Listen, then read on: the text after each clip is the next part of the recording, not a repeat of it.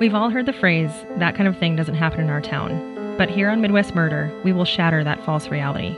In fact, it happens more often than we know, and sometimes the details of the most horrific crimes that happen in our neighborhoods are lost in the back pages of newspapers, forgotten on our news channels, and eventually erased over time. We're here to talk about murder, diving into some of the most controversial cases in Midwest history. This show will not shy away from the morbid details of these horrific events and the often ugly truth behind them. What you will hear is a detailed timeline of events, perspectives from those closely involved, and analysis by experts. What you will feel is the darkness that surrounds each story, the innocence lost by the victims, and hopefully the justice that was ultimately delivered. Oh, Don Palumbo. Jonah Lanto. I love that intro. It's a good one. It's a good one. So first of all, we have to thank you guys for the rates and reviews.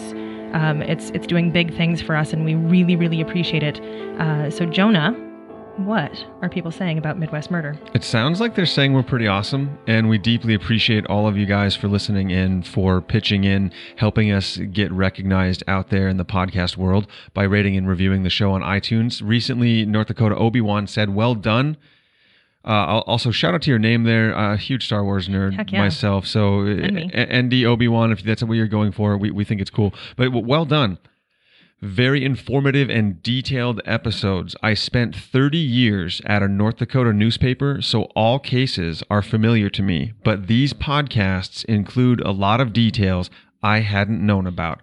I'm hooked. I have not heard that one. I didn't read that one. Oh my gosh. Thank you. Yes. Thank you, Obi-Wan. It's so awesome to hear that. Thank you so much. And then from Stephanie756, very, very good. I work with the legal system, so when I listen to a true crime podcast, I crave all the details, and accuracy is very important to me. I'm also from North Dakota and am somewhat familiar with the crimes reviewed so far, but was surprised while listening to this podcast at just how much I didn't know. Midwest Murder is well researched. They explain legal jargon well. The hosts do not stray far from the topic at hand, and most importantly, while their conversation can be light and relatable, they don't lose sight that true crimes involve real people, and their discussions are respectful of the topic at hand and the individuals involved. Well done. Bam. Wow. Thank you. Thank you. And, we're not asking you to rate and review us just for ego purposes. That's not it at all. It helps us become trending on iTunes, and it helps us kind of bring this to the next level. And we couldn't be more grateful for that. Quite frankly, guys, it's very uplifting. And I have a great deal of gratitude, motivation, and inspiration by your positive reviews. Thank you. Exactly what he said. Yes. Thank you.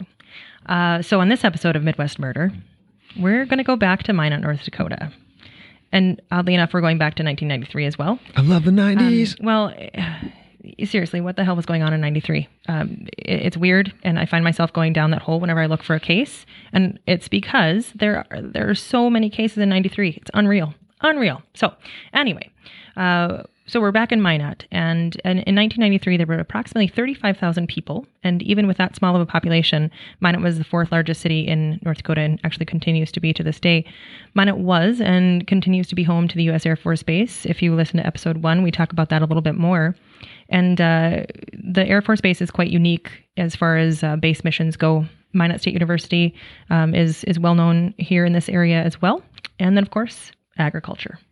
So Bill Clinton had just been sworn into office 2 months prior.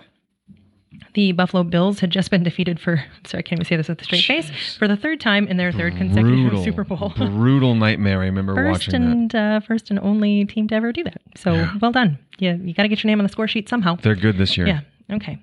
And then a loaf of bread cost $1.57.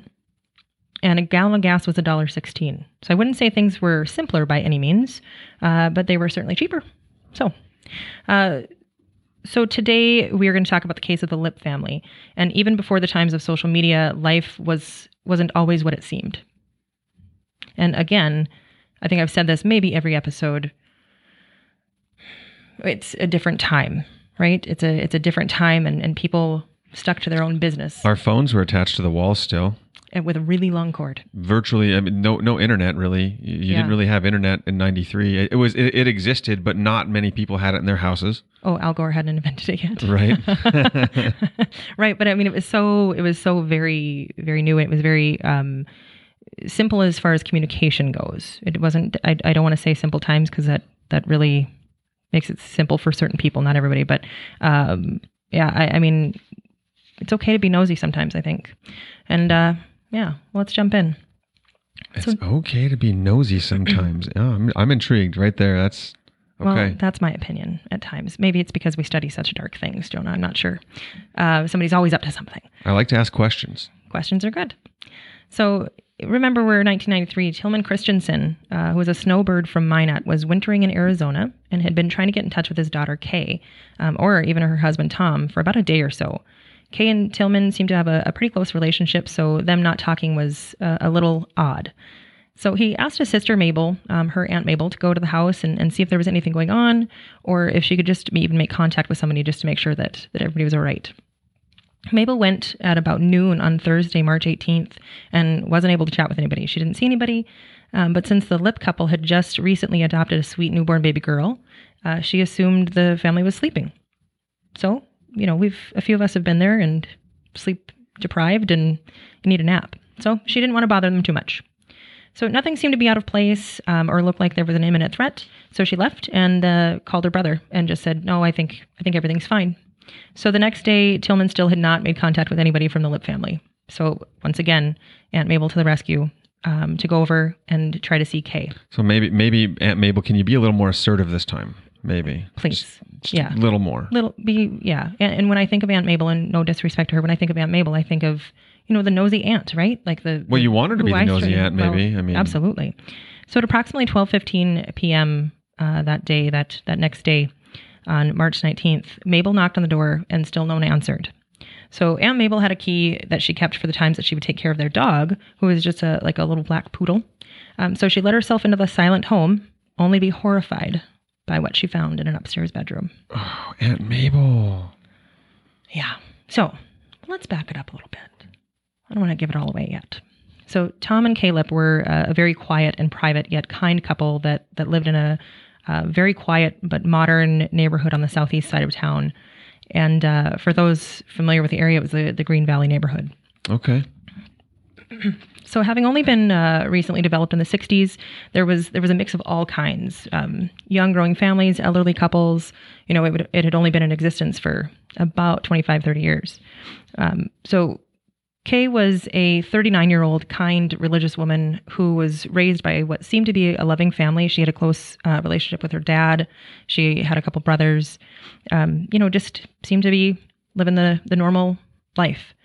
And so she had completed her nursing degree, worked at a local hospital for a time, obtained her cosmetology license, and also worked as a reservation agent for Choice Hotels, who, the major hotel chain that, for bookings and such. Choice Hotels, just a side note, major employer for a long period of time in the Minot area. Mm-hmm. It was back when call centers were popping up all across the Midwest, contact call centers popping up all over the Midwest. The Midwest actually swept up a lot of those jobs because of how kind we were. And that was before and how inexpensive we were. For sure. Mm-hmm. Kind and inexpensive. And the cost of living was different. Then they found people who were even cheaper internationally, and a lot of those jobs would eventually go away. But a lot of people in this area anyways went through and worked through Choice Hotels, and that was a national organization, travel benefits, big employer in this area at that time. And we had hundreds and hundreds of people. So for a community of 35,000 for one employer that's got several hundred people, it's a lot. And we were, that was one of 3 contact centers or contact call centers too. So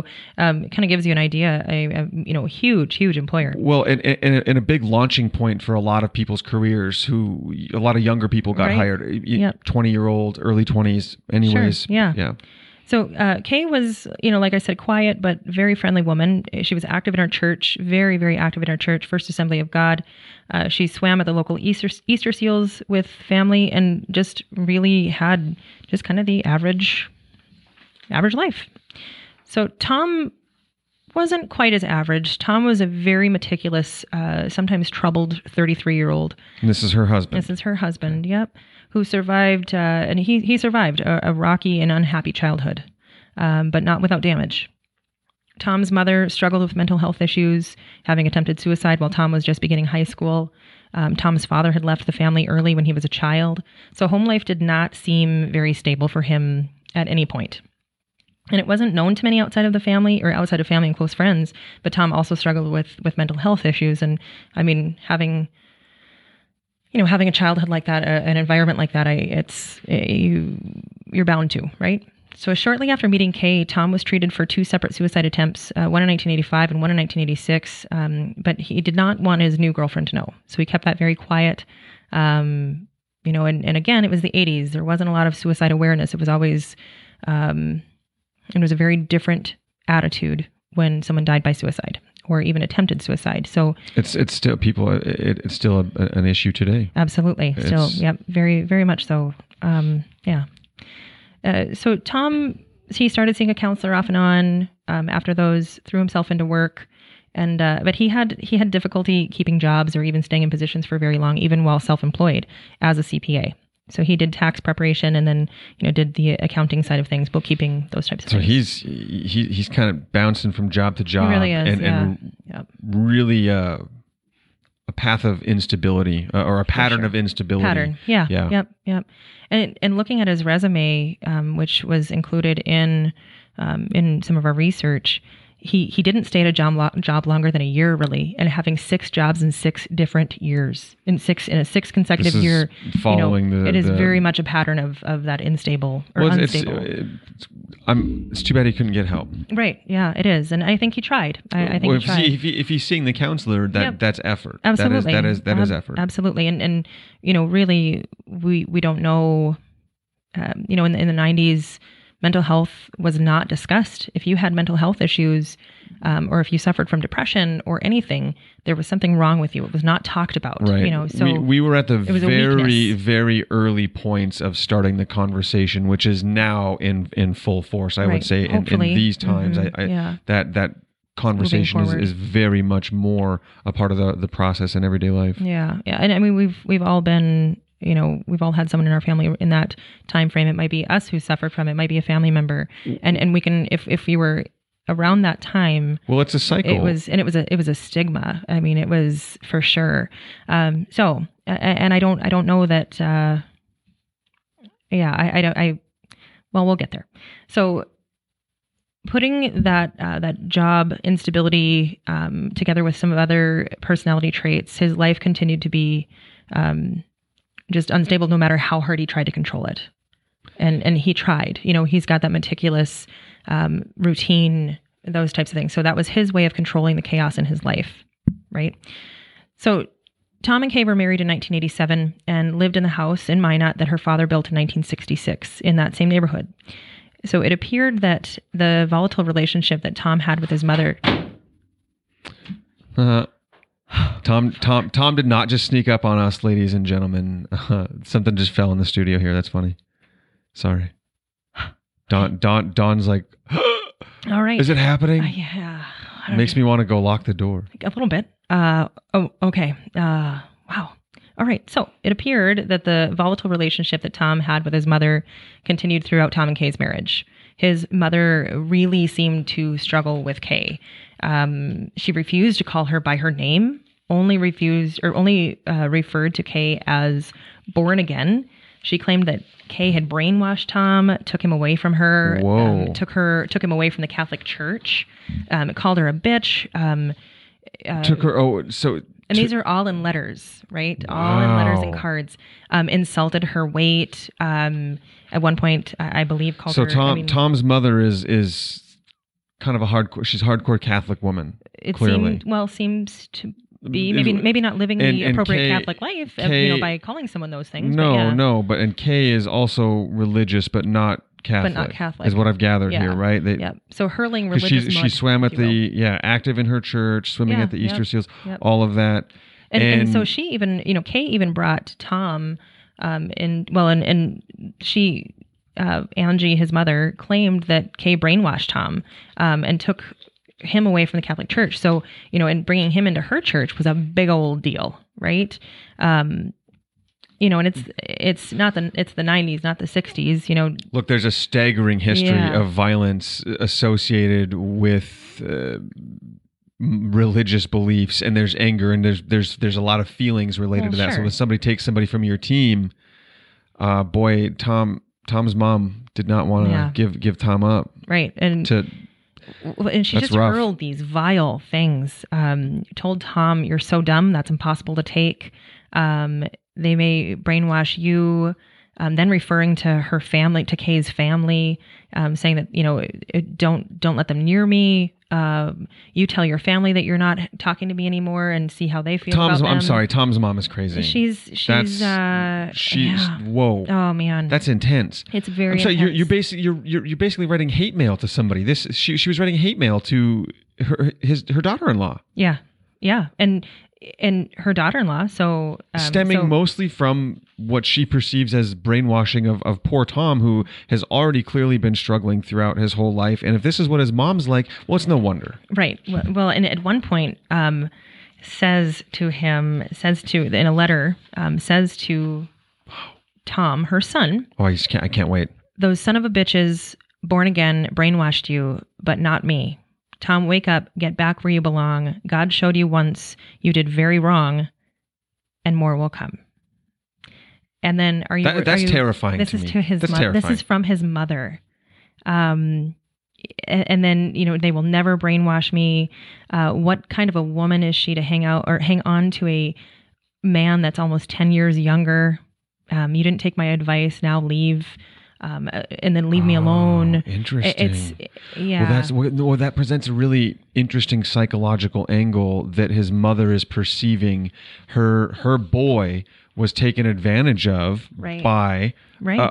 maybe a powerful woman, so to speak. Mm-hmm. I mean, because look, Kay sounds pretty independent. She's got again her cosmetology license. She's held a job. She worked at the hospital. Sure. Is Yeah. involved in the community Easter seals. She's got her shit together. She's got very her shit busy. together. Yeah. Yep. She's busy. Yep. She has a go do it nature clearly. Right. Yep.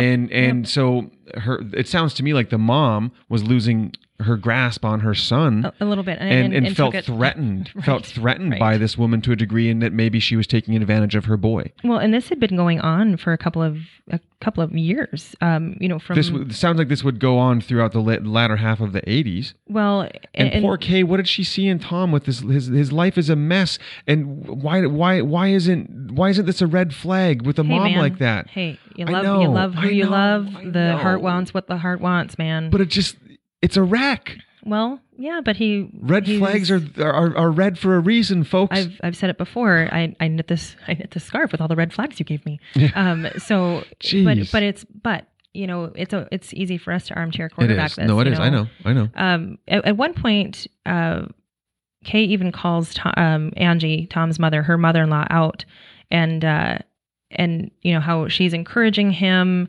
The church has helped, blah, blah, blah, blah, blah. And then she says, many of Tom's problems that he has had have stemmed from his childhood and your negative outlook on life.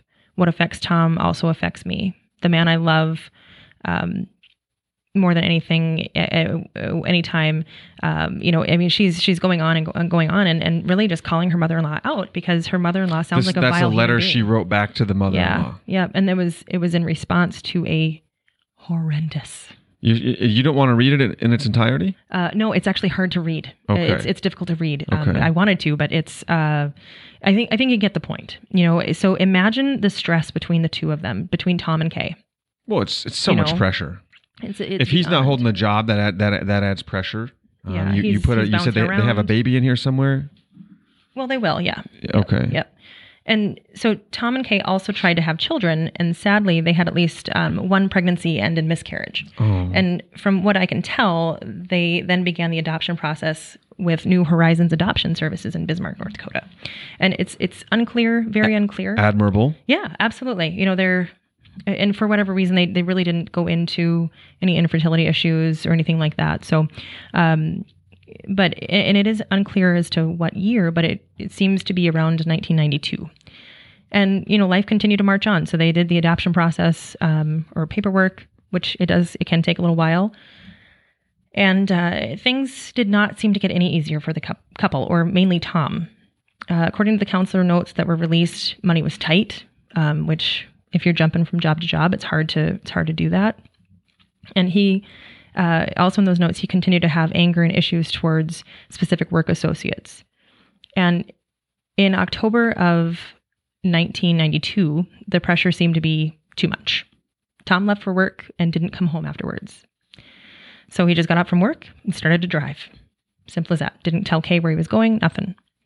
Some sort of altercation, or probably got pissed off about something at work and kept it to himself and decided he just needed to I'm out of get here. the hell out. Yep.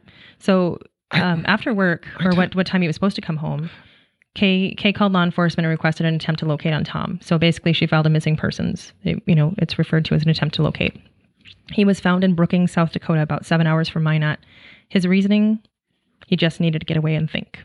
Red flag. Well, that's a little scary. I had to drive 7 hours to think. What? We've all been there. We've all needed to hop into the car and just clear your brain. I have. I turn some music on. I drive around the hood. Like maybe an hour around. Right. I'll drive around. But 7 hours without a call to anyone, without anything. Yeah. And look, from the few times that, in my experience, people who have angry altercations at work, mm-hmm. there's some internalized shit going on. Oh, for sure, because that's where it's bubbling out. Yes. So, I mean, who knows? And in if you're like fighting your coworkers and yelling at them all the time, a lot of questions pop up. What's going on at home? Yes, what's going on? That's the biggest thing. If someone who stay the hell away from the person arguing with everybody at work, guys, because you don't want to be on their list. Trust me. Yeah, yeah. I mean, I just driving 7 hours, and Kay was starting to get frustrated. She was definitely starting to get frustrated, and conflict seemed to continue, but it seemed exacerbated by Tom's anxiety. It did not help. In January 1993, one of Tom's largest clients, we'll just say Philip, he did bookkeeping for him. Tom did bookkeeping for Philip. Yep. As previously mentioned, he had some self-employed work. Yeah. Okay. Yep. Philip fired Tom. So this client was a bankruptcy attorney and was in Bismarck, which is about an hour and a half away from Minot, for work while Tom was in the office by himself. When Philip returned, Tom was gone, and he noticed that someone had gone through personal papers in his desk drawers. So Philip confronted Tom, and he immediately denied it. But shortly after they hung up, Tom called Philip back and said that he was looking for paper clips and may have bumped his desk. I didn't do it. Oh, well, here's this really shitty excuse that I thought of. Yeah. Maybe I bumped your desk so hard that all your papers... Right. So not a good one. And he is he's beside himself. Philip told Tom that he couldn't have someone work for him that he didn't trust, but that they could work out some sort of working arrangement, something a little bit different. And Tom was incredibly upset. Tom said that they needed to talk and that he would be right down. And Philip's a little annoyed because, somebody was just looking through his desk drawers and he had some errands to run and Tom wants to talk. But he didn't talk. He simply gave back the key and left as he began to cry. He got emotional and just left. So wow. So Tom's like, we need to talk right now. I'm coming down there. And Philip's like, God, really? Right. Kind of frustrated. And dude. Yeah. Dude shows up crying, shoves a key in his hand, and basically scampers away. Yeah. And there's nothing wrong with emotion. No. Nothing at all. So it's like, hey man, it's a shitty client. Or a shitty situation. It was like $20,000 to $30,000 of income is what this client was providing to Tom. So he's a key client at that point. Big time. For sure. Big time. Wow. So Philip thought for a few days, and thought that he was maybe a bit hasty in his decision to yell at Tom. So on January 27th, so about 4 days later, Philip called Tom. Tom had some files to give to Philip, and so Tom brought them down, and Philip offered a couple of solutions. Even taking files home and working on them at home. He just had a level of distrust for him.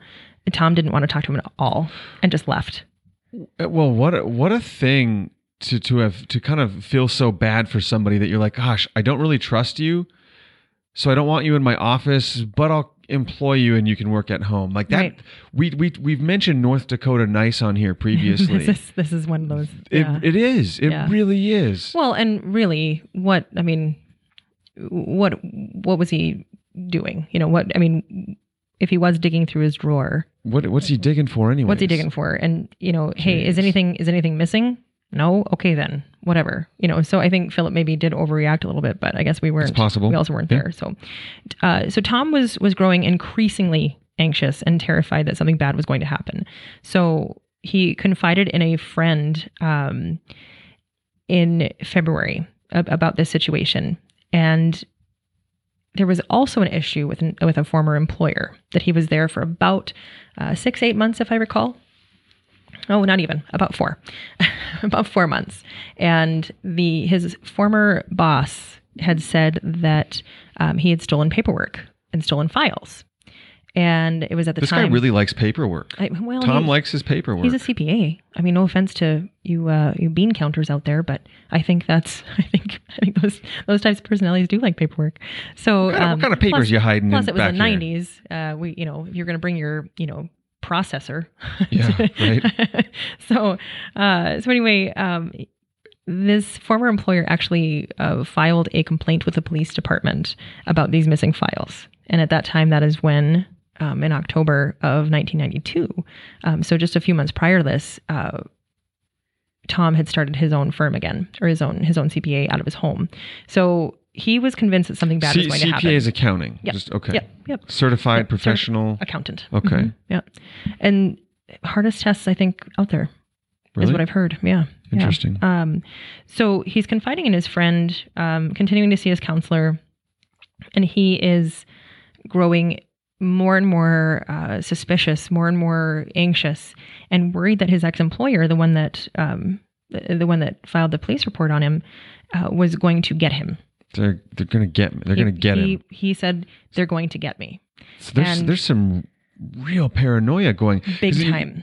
What I'm hearing, he's getting anxious. He's getting nervous. It's like, well, over what? And I guess some people just have anxiety. I get that. Yeah, it's absolutely. a condition. Yeah. There's paranoia, and I just I'm listening to Tom, and I'm going, gosh, could medicine have helped this guy? I think so. I mean, he was clearly unstable. Clearly. And so he also claimed to his friend, and brought up several times to this friend, his friend Dick, that he was really scared. And he had... How, Don, if we show up in a couple weeks to do one of these and I'm like, Don, I'm scared. Right. I'm going to say... how are you feeling right there? Like, why are you scared? Pull your shit together, friend. No, like, what's going on? I'm just really scared. I think somebody's going to get me. I would question that, because it's like, this behavior is not you, right? And so I think I at least or maybe you're hiding it. I don't know. But Dick said that Tom was just terrified. It would freak me out if one of my friends was freaked out about something. Yeah. Is what I'm getting at. Like if you got a friend that just feels like it was something. That's freaky. It's big time. And so Tom told Dick that he knew something about his employer. His employer had a gun in his office, and he just kept bringing up that he was so scared about it. So the next day after they talked... So Tom was hinting that he has some secret knowledge. Yeah. That could... Hang on. So Tom told Dick that they were involved in... the church group was involved in the adult bookstore. They didn't want the adult bookstore, porn shop, whatever you want to call it, in town. And so they were working on this project together. So Tom... The church group did not have an ownership in the adult bookstore. No, bookstore, they're against it. They're very much against it. Okay. So they were meeting, and that's how Tom and Dick were chatting. So anyway... they were part of the team to get rid of the adult bookstore together. So when he called Dick and we're told the him anti-porn coalition. Right. That he'd taken his own investigation and all this stuff, and that he was now involved with the mafia and was scared the mafia would come and do something to him. Holy shit. Tom told his buddy that he got involved with the mafia and he was scared they're going to come and get him. Yeah. Can I just side note, because it came up and these guys were fighting against porn really, really, really quick. North Dakota was the first and only place in which somebody was prosecuted for cunnilingus. Really? Yes, back at the early 1900s when there were like laws against certain sexual acts, somebody was actually convicted in a court of law for going down on a woman. Wow. In North Dakota. So here we are, and here we are about a century later. You've got still fighting a weird fight. Still fighting. They were fighting against porn. Little do they know the internet's coming, baby. Oh gosh, you can't stop it. Sorry. Wow, weird fact about our state. It's so interesting and strange. I had to share it. Now you threw me off my game here. Okay, yes. So about March 9th, so time is progressing.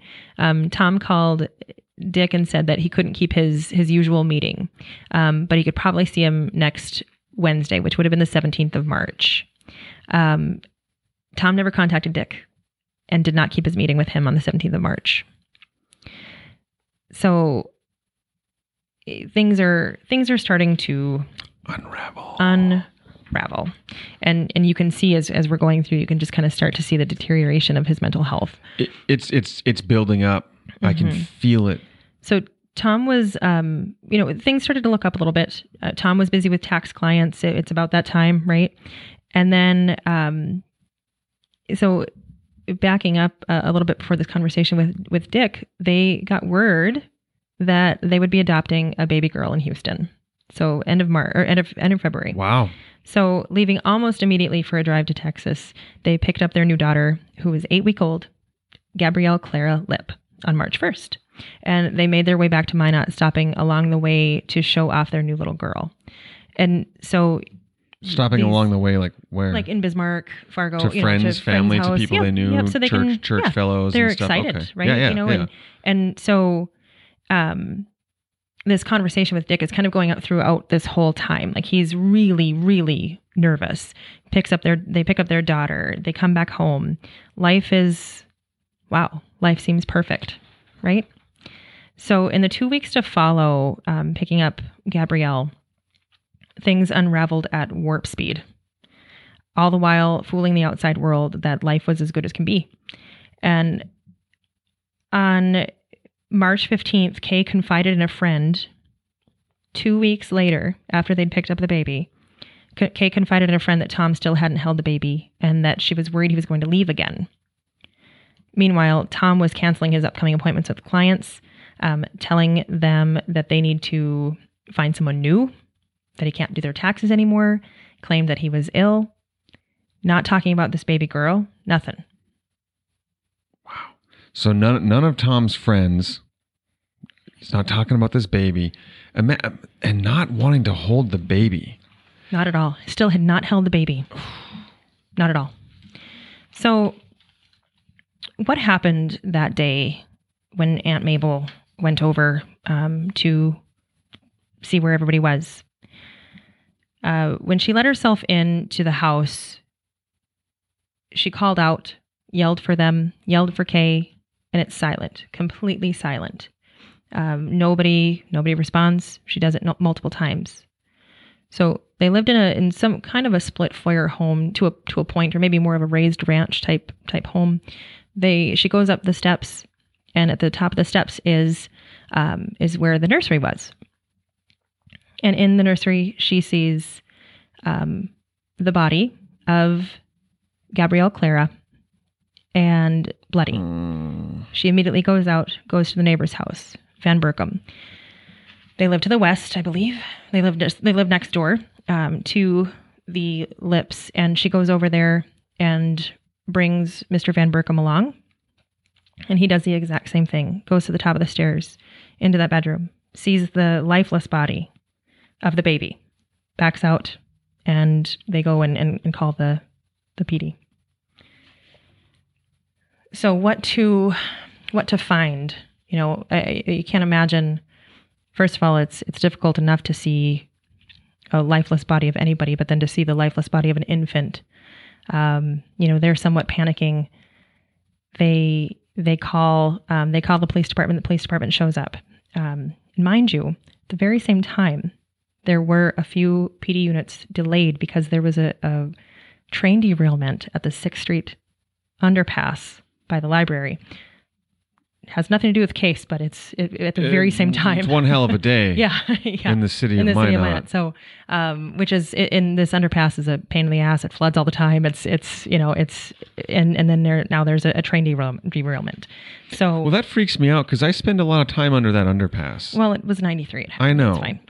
It's fine. I've never not once like thought about that. Gosh, what if that train just like fell on me?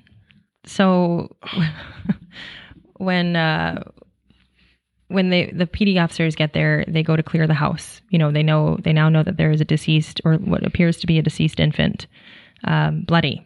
Not a normal death, but it does come out as an unattended death. And mind you, nobody's looked in the rest of the house. Mr. Van Berkom went up, came right back out. So where are Kay and Tom? So the PD officers, they go in and they go to the basement to find the black family dog. It's a little black poodle who appears to have been beaten to death in the basement. Okay, something's not right. They go upstairs and they see an absolute nightmare of a bedroom. A woman who appears to have been beaten to death with some sort of object, blood absolutely everywhere, covering each and every surface of this bedroom. On the corner of the bed, they see a hammer. They then check on the infant, who appears to have also been beaten to death. Bludgeoned with a hammer. Where's Tom? They're not able to find Tom or the other person that lives in this home. And the bathroom door is locked. So this took me a minute to figure out the layout of the house. So when you walk to the top of the stairs, the nursery is kind of the first bedroom that you go to. And then there are two ways to get into the hall bathroom. One from the master bedroom and one from the hallway. Both doors are locked.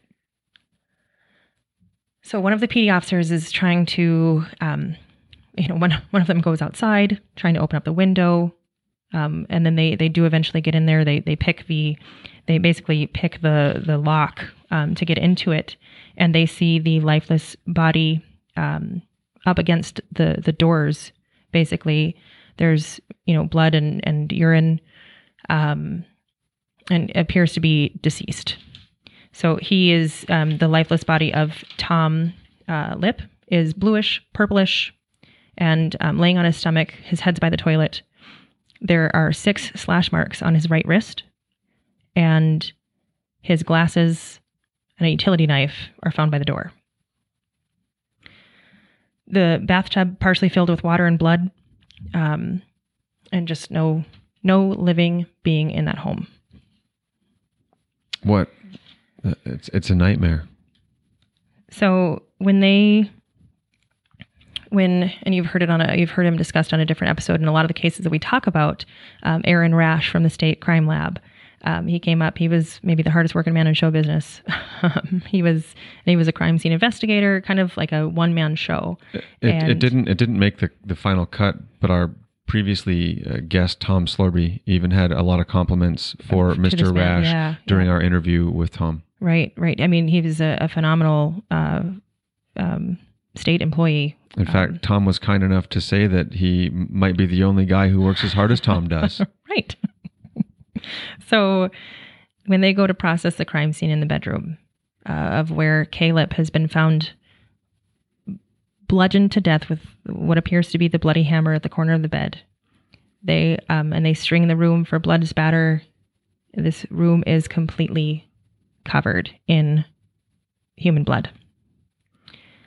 The phone cord, there was a blue telephone that was found to the side. The cord had been ripped from in 2 pieces, and it wasn't ripped from the wall. It was just pulled out and ripped in 2 pieces. So you have to wonder, were they in a fight? And nobody's going to know. Nobody knows. There's nobody left to tell them about it. When they walked into the home was very, very, very neat and orderly. Especially with a newborn, you'd think that there would be shit everywhere, and no. the outside doors were secure. No lights were on. I mean, so they had, it was evident that Tom was the one who did this. This was a double suicide. How long did they figure the bodies had been there? That's the problem. They don't know. So in the autopsy reports, Gabrielle, the infant, had a little bit of food in her stomach. She maybe have just eaten. Found next to the rocking chair in the nursery was a nearly empty bottle with still a little bit of formula in there. There was hardly anything in Kay's stomach contents and hardly anything in Tom's as well. So that would say that, perhaps... in the morning? Yeah. Maybe? Yeah. I mean, not that morning, but a couple mornings previous, because you have Mabel that came there the day before and nothing. So maybe a few days, you'd figure maybe the level of decomposition. It was suggested that perhaps, very early in the morning on the 18th of March, and this is the 19th of March. So Kay's clothing was laying on a chair on her side of the bed, and Tom's appeared to be on his side, and so it appeared as if they had just gone to bed. So they obviously hadn't gotten up to do their, maybe to feed the baby, but that's about it. There was very little blood found in Gabrielle's room. So it was part of the theory is that the baby was possibly killed in the master bedroom as well with Kay. And you wonder, when you put together the pieces of the telephone cord, was the questions that came up in my mind was, in what order? What That's caused, one of my first questions, yeah. Yeah, what caused this? Well, how premeditated was it? Well, it had to have been something, because on, Monday and the end of the week prior, he starts canceling tax appointments for this week. So he knows what's going on. So he is deteriorating. In his mind, he's planning something dark. Right. Jesus. So with the hammer though? With the hammer. Yeah. So what? The sick creep can touch the baby after it's dead, after he murders it. So he doesn't want to touch the baby. He kills everybody, and then he puts the baby back in the nursery. Right. And then and then takes his own life. Yeah. Are you sure it wasn't the mafia? I guess I'm not you, but just the notion this guy's paranoid. People are out to get him. You're out to make an example. If you've crossed the wrong people. I've seen enough documentaries, read enough books, watched enough movies. That's all based in truth. The mafia will do terrible, terrible, terrible things. Right. What if the mafia showed up, did that? How hard is this murder to make it look like? Well, there's a way to find. There's a way to find if someone dies by suicide or attempts suicide by there was a utility knife found by his body. Typically if it's self-inflicted. And mind you, this is his third attempt, and this one was successful. If it's self-inflicted, there's typically hesitation marks, something to that effect. And he had tried this before, and nobody else had any talk about the mafia. No, this was just him. So that was one of his own paranoid statements too. Right. But it's weird. It's weird to. There's his whole life is weird, and he was odd, and I am betting that he broke, he cracked and he snapped. Yep. But it's just weird when you throw that out there. I looked at the wrong documents, and they work with the mafia, and I saw the wrong thing. Now they're going to get me. This paranoia, this anxiety, all of it. Yeah. So putting it all together, what happened? How about a motive? In looking back at some of the newspaper articles from the Minot Daily News, which is a local paper here, there was one, Lieutenant Larry Baklenko was quoted as saying, "We may never know the motive," and there's a good gosh darn chance we don't, other than just the deterioration of his mental health. But I don't think anybody can pinpoint. Perhaps it was the adoption of the baby that was the trigger. Who knows? This is just like 2 weeks after they get the baby? This is 2 weeks after they get the baby. Yeah, she was 10 weeks old when he killed her. Imagine being the person that gave that baby to these people. Imagine being the agency that gave that baby to this killer. Well, Joan, it's interesting you ask, because they were actually in the news, in the hot seat for a while. It was investigated. Did they do everything they could? Did they follow protocol? Did they follow procedure? What procedure needs to be changed? To the point where the state's attorney at the time, Doug Mattson, that should spur some change. It really should. I'm sorry. How does a guy? It's so easy to know after the fact, Dawn, because we've got everything laid out to us, and we know what happened, and there's all this information there, and there's a reason these things happen, and new protocols are put into place, and I get all that, but it seems like they missed a lot. I mean, it just seems like giving Tom a baby with the really shitty job history, and I don't know if you're sharing mental health or medical records with somebody that's the thing when you're adopting. I would feel like that should be part of the process. That is part of what has changed, actually. Good. To what degree, it's hard to say, just because again it was 1993, so it's hard to see what the actual laws were, but it's basically saying that Doug Mattson wrote this letter to one of the representatives here in North Dakota, and I quote. A key area of concern to this office is that there be the requirement that anyone wishing to adopt a child give a limited waiver of whatever rights they have of confidentiality for their physiological, medical, mental health, and police records, yes, even if such records are covered by federal law. I understand the waiver procedure now in place, but by being discretionary, in essence, hinders different agencies from releasing relevant information. So it seemed like they wanted to, but it's everybody was kind of tripping over their own feet, right? Nobody was really talking to anybody. Well, there's so much red tape in government, and everything changes and moves so slowly. And I get and I respect confidentiality sure. laws. Everybody has that right. Yep. We do. We have that right, and I love that right. However, in the case that you are being given a human life, yeah. you lose all those, right? You right. lose that privilege of protecting that information. Right. It's all got to be on the table. It should be. Short of your juvenile records, okay? Like if you were caught shoplifting or fighting when you were 17 or something, or smoking cigarettes. Right. Okay, short of your juvenile records, but anything that has occurred in your life as an adult, medically sure. or criminally or otherwise, I have relatives who've adopted, and I was one of their referrals. And I know, and they just explained it to me. They had to have several different types of referrals. Not just you had to have a family referral, you had to have an employment referral, you had to have a friend referral, and different people who. And I had about a 30-minute interview so that my relative sure. could adopt. Right. And I don't know what the process was like, but I'm even thinking about Tom's mother, and maybe she could just crush it and fake somebody in an interview. But man, that lady, like if you're just interviewing the people who might come into association with this baby, again, red flags. They seem so obvious when we can look at this after the fact. That's the tragedy here. It is. Well, yeah, we have to look at this after the fact. This guy was about to frickin' break, and he got handed a baby, and he mauled that child with a hammer. And his wife, yeah. Doug continues in the letter and says, Doug Mattson, again, the state's attorney at the time, requiring such a limited waiver would help the investigator to have the information and thereby the ability to make a more informed decision of whether the adoptive parents to be could be good parents. I think that says it right there, and so kind of going back into his mental health, because again, it's all after the fact.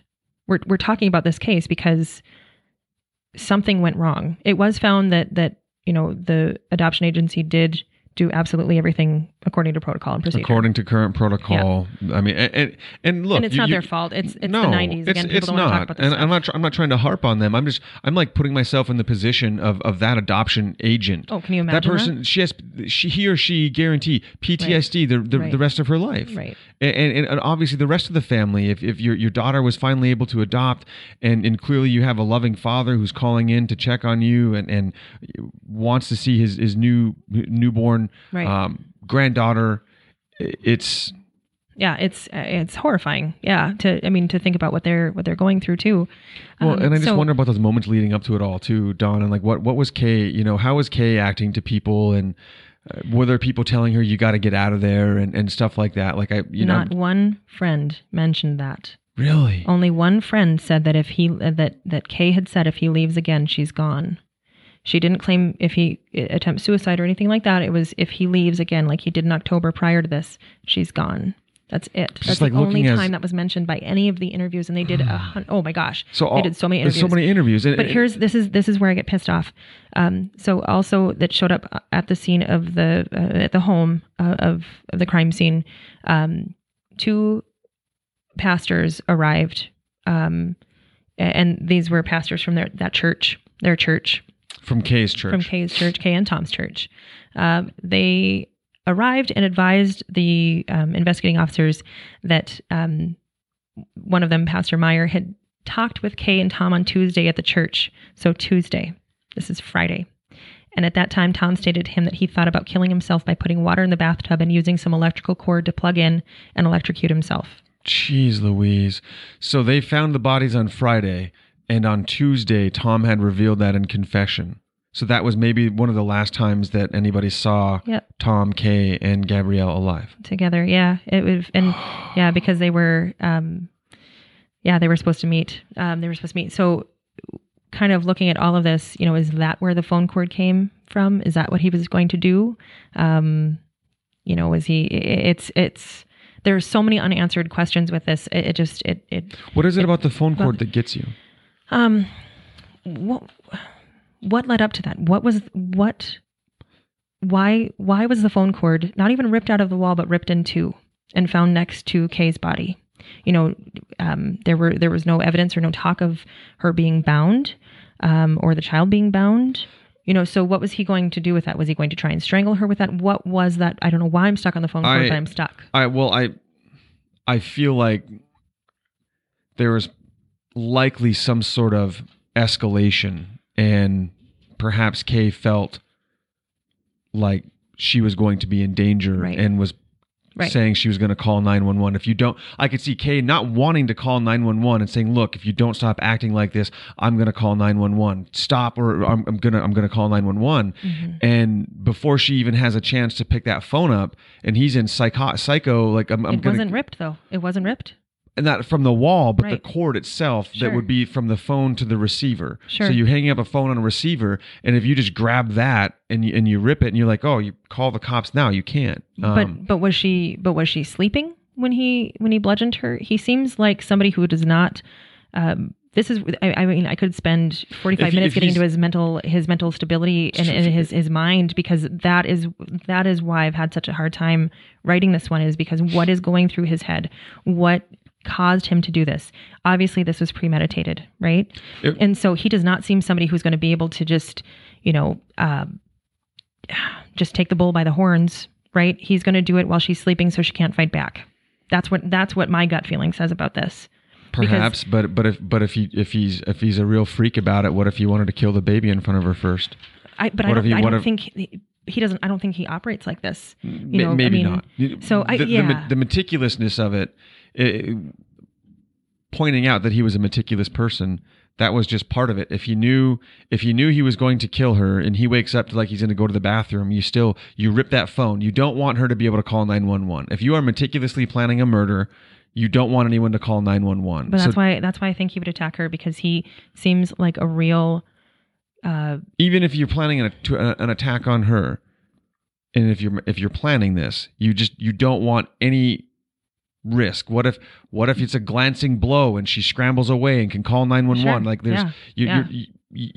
there's different things. So if you're going to kill her and you're going to kill the baby and there's a phone there, you make sure, just in case, you don't let that phone be in a usable situation. And this is probably pertinent information for you to have, and why I'm probably fighting this so hard is she was laying in bed. It was as if she hadn't gotten out.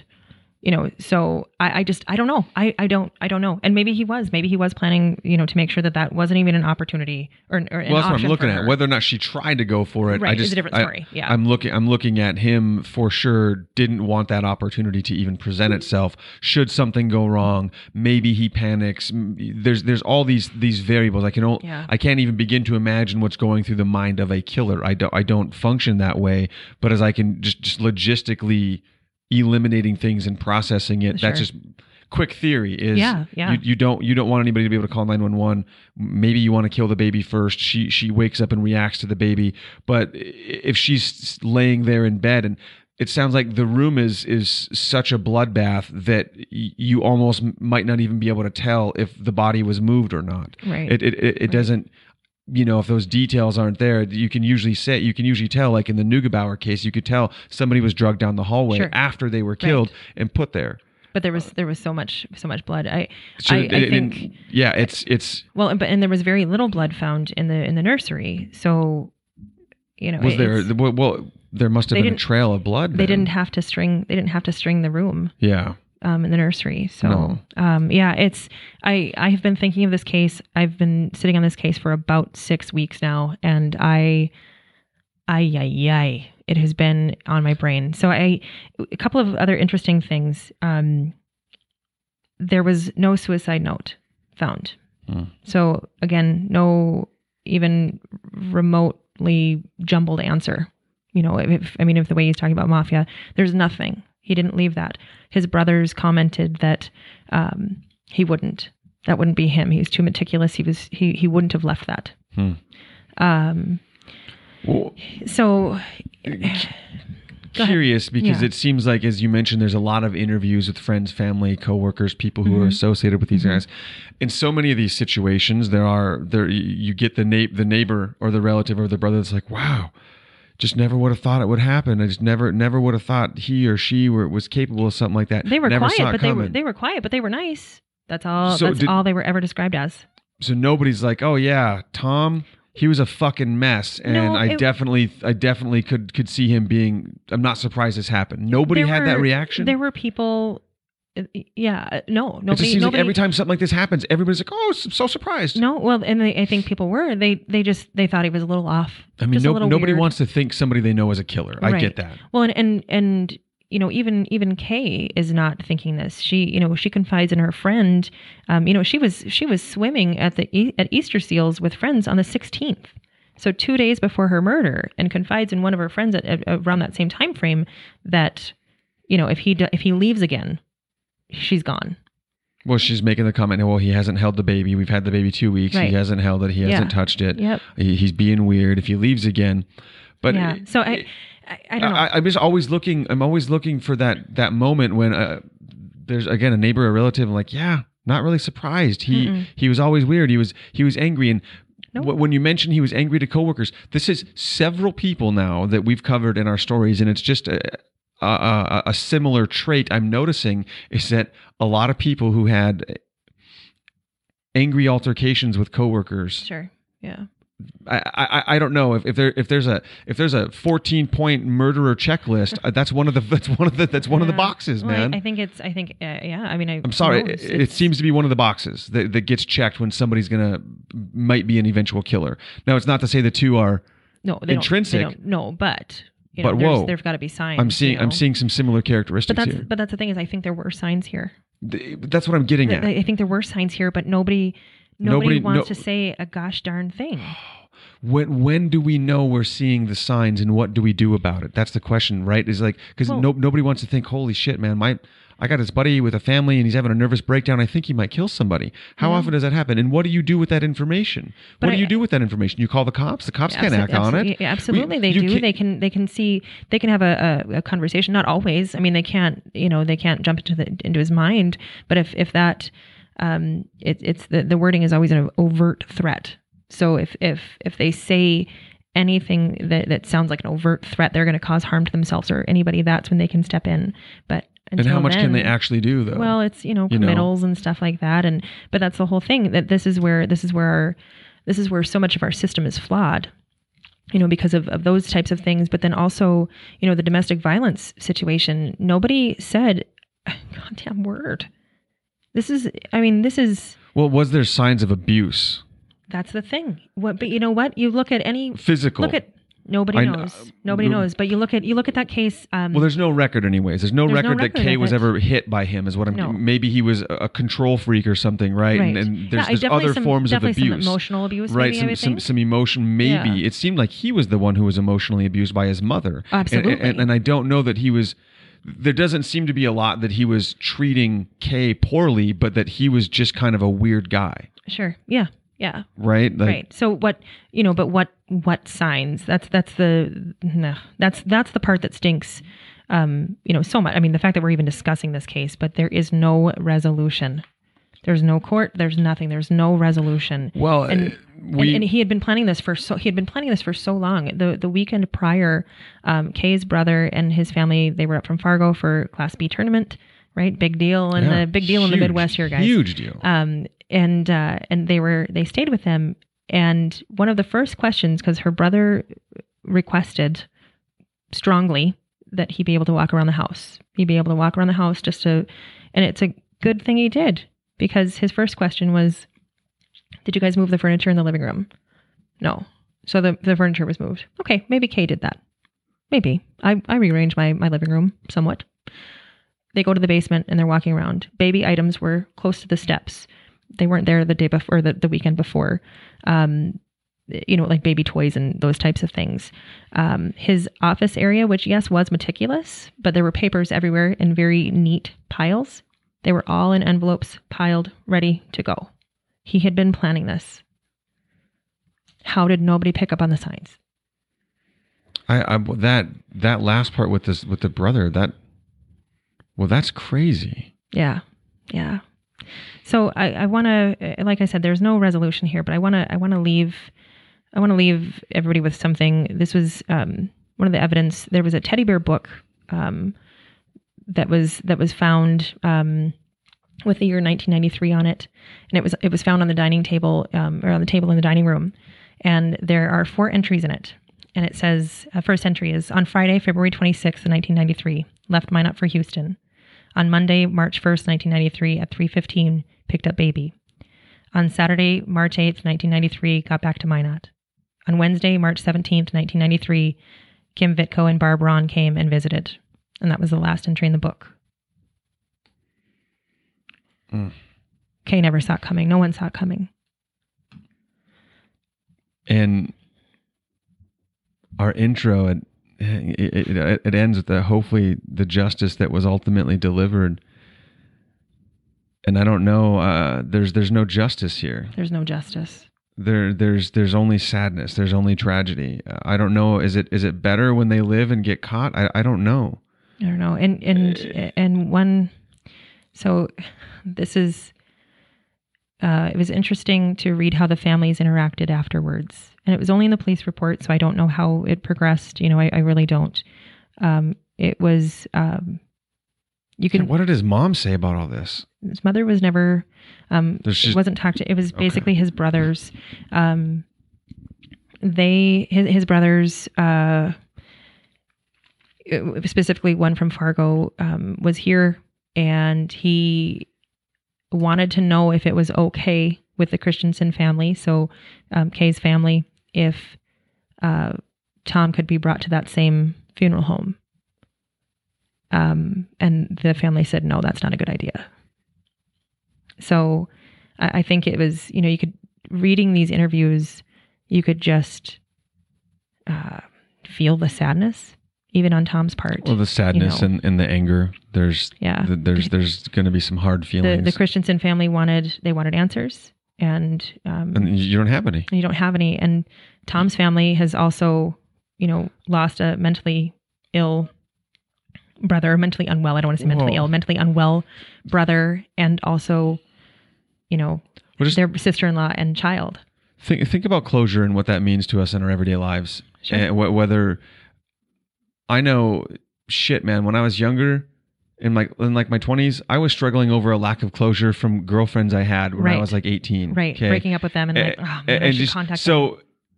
Right, mm-hmm. And it's crazy when you don't have closure on something, and that's a trivial thing. That's trivial. So scale that up a million times, and to not have closure when you've lost somebody Lost who 3 people. Right. Yeah. It's unimaginable. It's so grievous. Yeah. Yeah. So it's this one was a tough one. This was a violent one.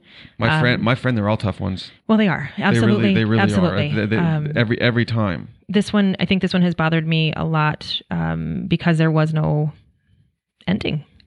Well, it's a precious baby. Yeah. It was the same thing with Gina North. There was no, and I think for me, what I'm learning about myself through this process is I need that closure, and that's me not being a family member. That's me, diving into these very deep, just as you do. And, yeah, so. Well, and I want to see the signs, I want to be more careful. Well, I want to be safer. Yeah. Jeez Louise. And I think it's okay to be a little nosy. If you see somebody, if you see a friend of yours, I mean, we've got countless stories, and I want to cover a few of those, of where the signs were there and nobody brought anything up. I mean, look at all of the Netflix things, the specials about domestic violence, and nobody saw it coming.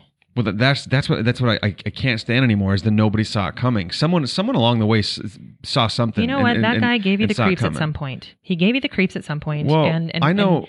Yeah, dude, I know women particularly seem to have a creep radar. And I feel like I do sometimes too, but I know it's different with women because your life is so much different. And in so many of these cases, the victims are women. And it's someone I know, it's scary. Someone I know had a safe word for her friend because she was terrified that her definitely emotionally abusive husband was going to escalate. Mm. It's a safe word. So if I send you this word, call the cops. Yep. Yep. Nobody should have to live like that, Dawn. No, nobody should. I mean, so we're just, just diving into the domestic violence side of this whole thing. We really haven't touched it. And I mean, we could talk about this one for hours. Well, we touched it, but we don't know if there's a domestic violence side. There's no record of any domestic violence. No, there is side domestic of this. violence. He beat his wife and child with a hammer. No, I mean that is domestic violence. Preceding, yes, I agree with that. I mean preceding it again, like there's no record of him beating her up and the cops coming. Nothing in the. That's what I mean. I get that the end result of this is a domestic violence murder. Sure. But what I'm getting at is the preceding domestic events. Yeah, and they're not there. I get that. They're not there. I'm sorry, I blew up. Yeah. What I am curious of is were they there? They had to have been there. Some sort of abuse had to have been there, but we don't know, and we will never know. So, well, look, I do a great show at least once or twice a year with both the YWCA locally and the Domestic Violence Crisis Center on the Good Talk. And one thing that we spent a lot of time talking about this year was the hidden abuse. Yeah. And perhaps that was there in this case. So anyways, super sad deal, guys. Yeah, it's Midwest Murder. You get new episodes every other Monday. Dawn, you got sources for this one? I do. The Minot Police Department and the Minot Daily News. And that's it. And big thanks to North Dakota Open Records laws because it really helps us give you guys these great details and bring some light to these otherwise dark stories. I will say also big thanks to Eric Michael Anderson for recording the intro music to Midwest Murder, along with doctors Eric and Diana Anderson for recording the music. This episode of Midwest Murder was brought to you and sponsored by Nomad Design House. You can find Nomad Design House and reach out to them. Check her out for any of your graphic design needs. Really, the type of person who is willing to bend over backwards and do everything they can to give you a timeless logo is everything that you want. And she designed our bomb ass logo. I love our logo. It's killer, and she did it. So that's Nomad Design House. Thanks again to CJ Wynn for writing our intro. You can catch her book, Wilder Intentions, on Amazon. And I think that's everybody. I think that's everybody that we appreciate and have to give thanks to. Except for all of you. Except for all of you. All of you listening. They're still here with us. So much. Thank you so very much. Please keep rating and reviewing. Keep downloading. Keep telling your friends. It's this has been another episode of Midwest Murder. We'll see you guys next time.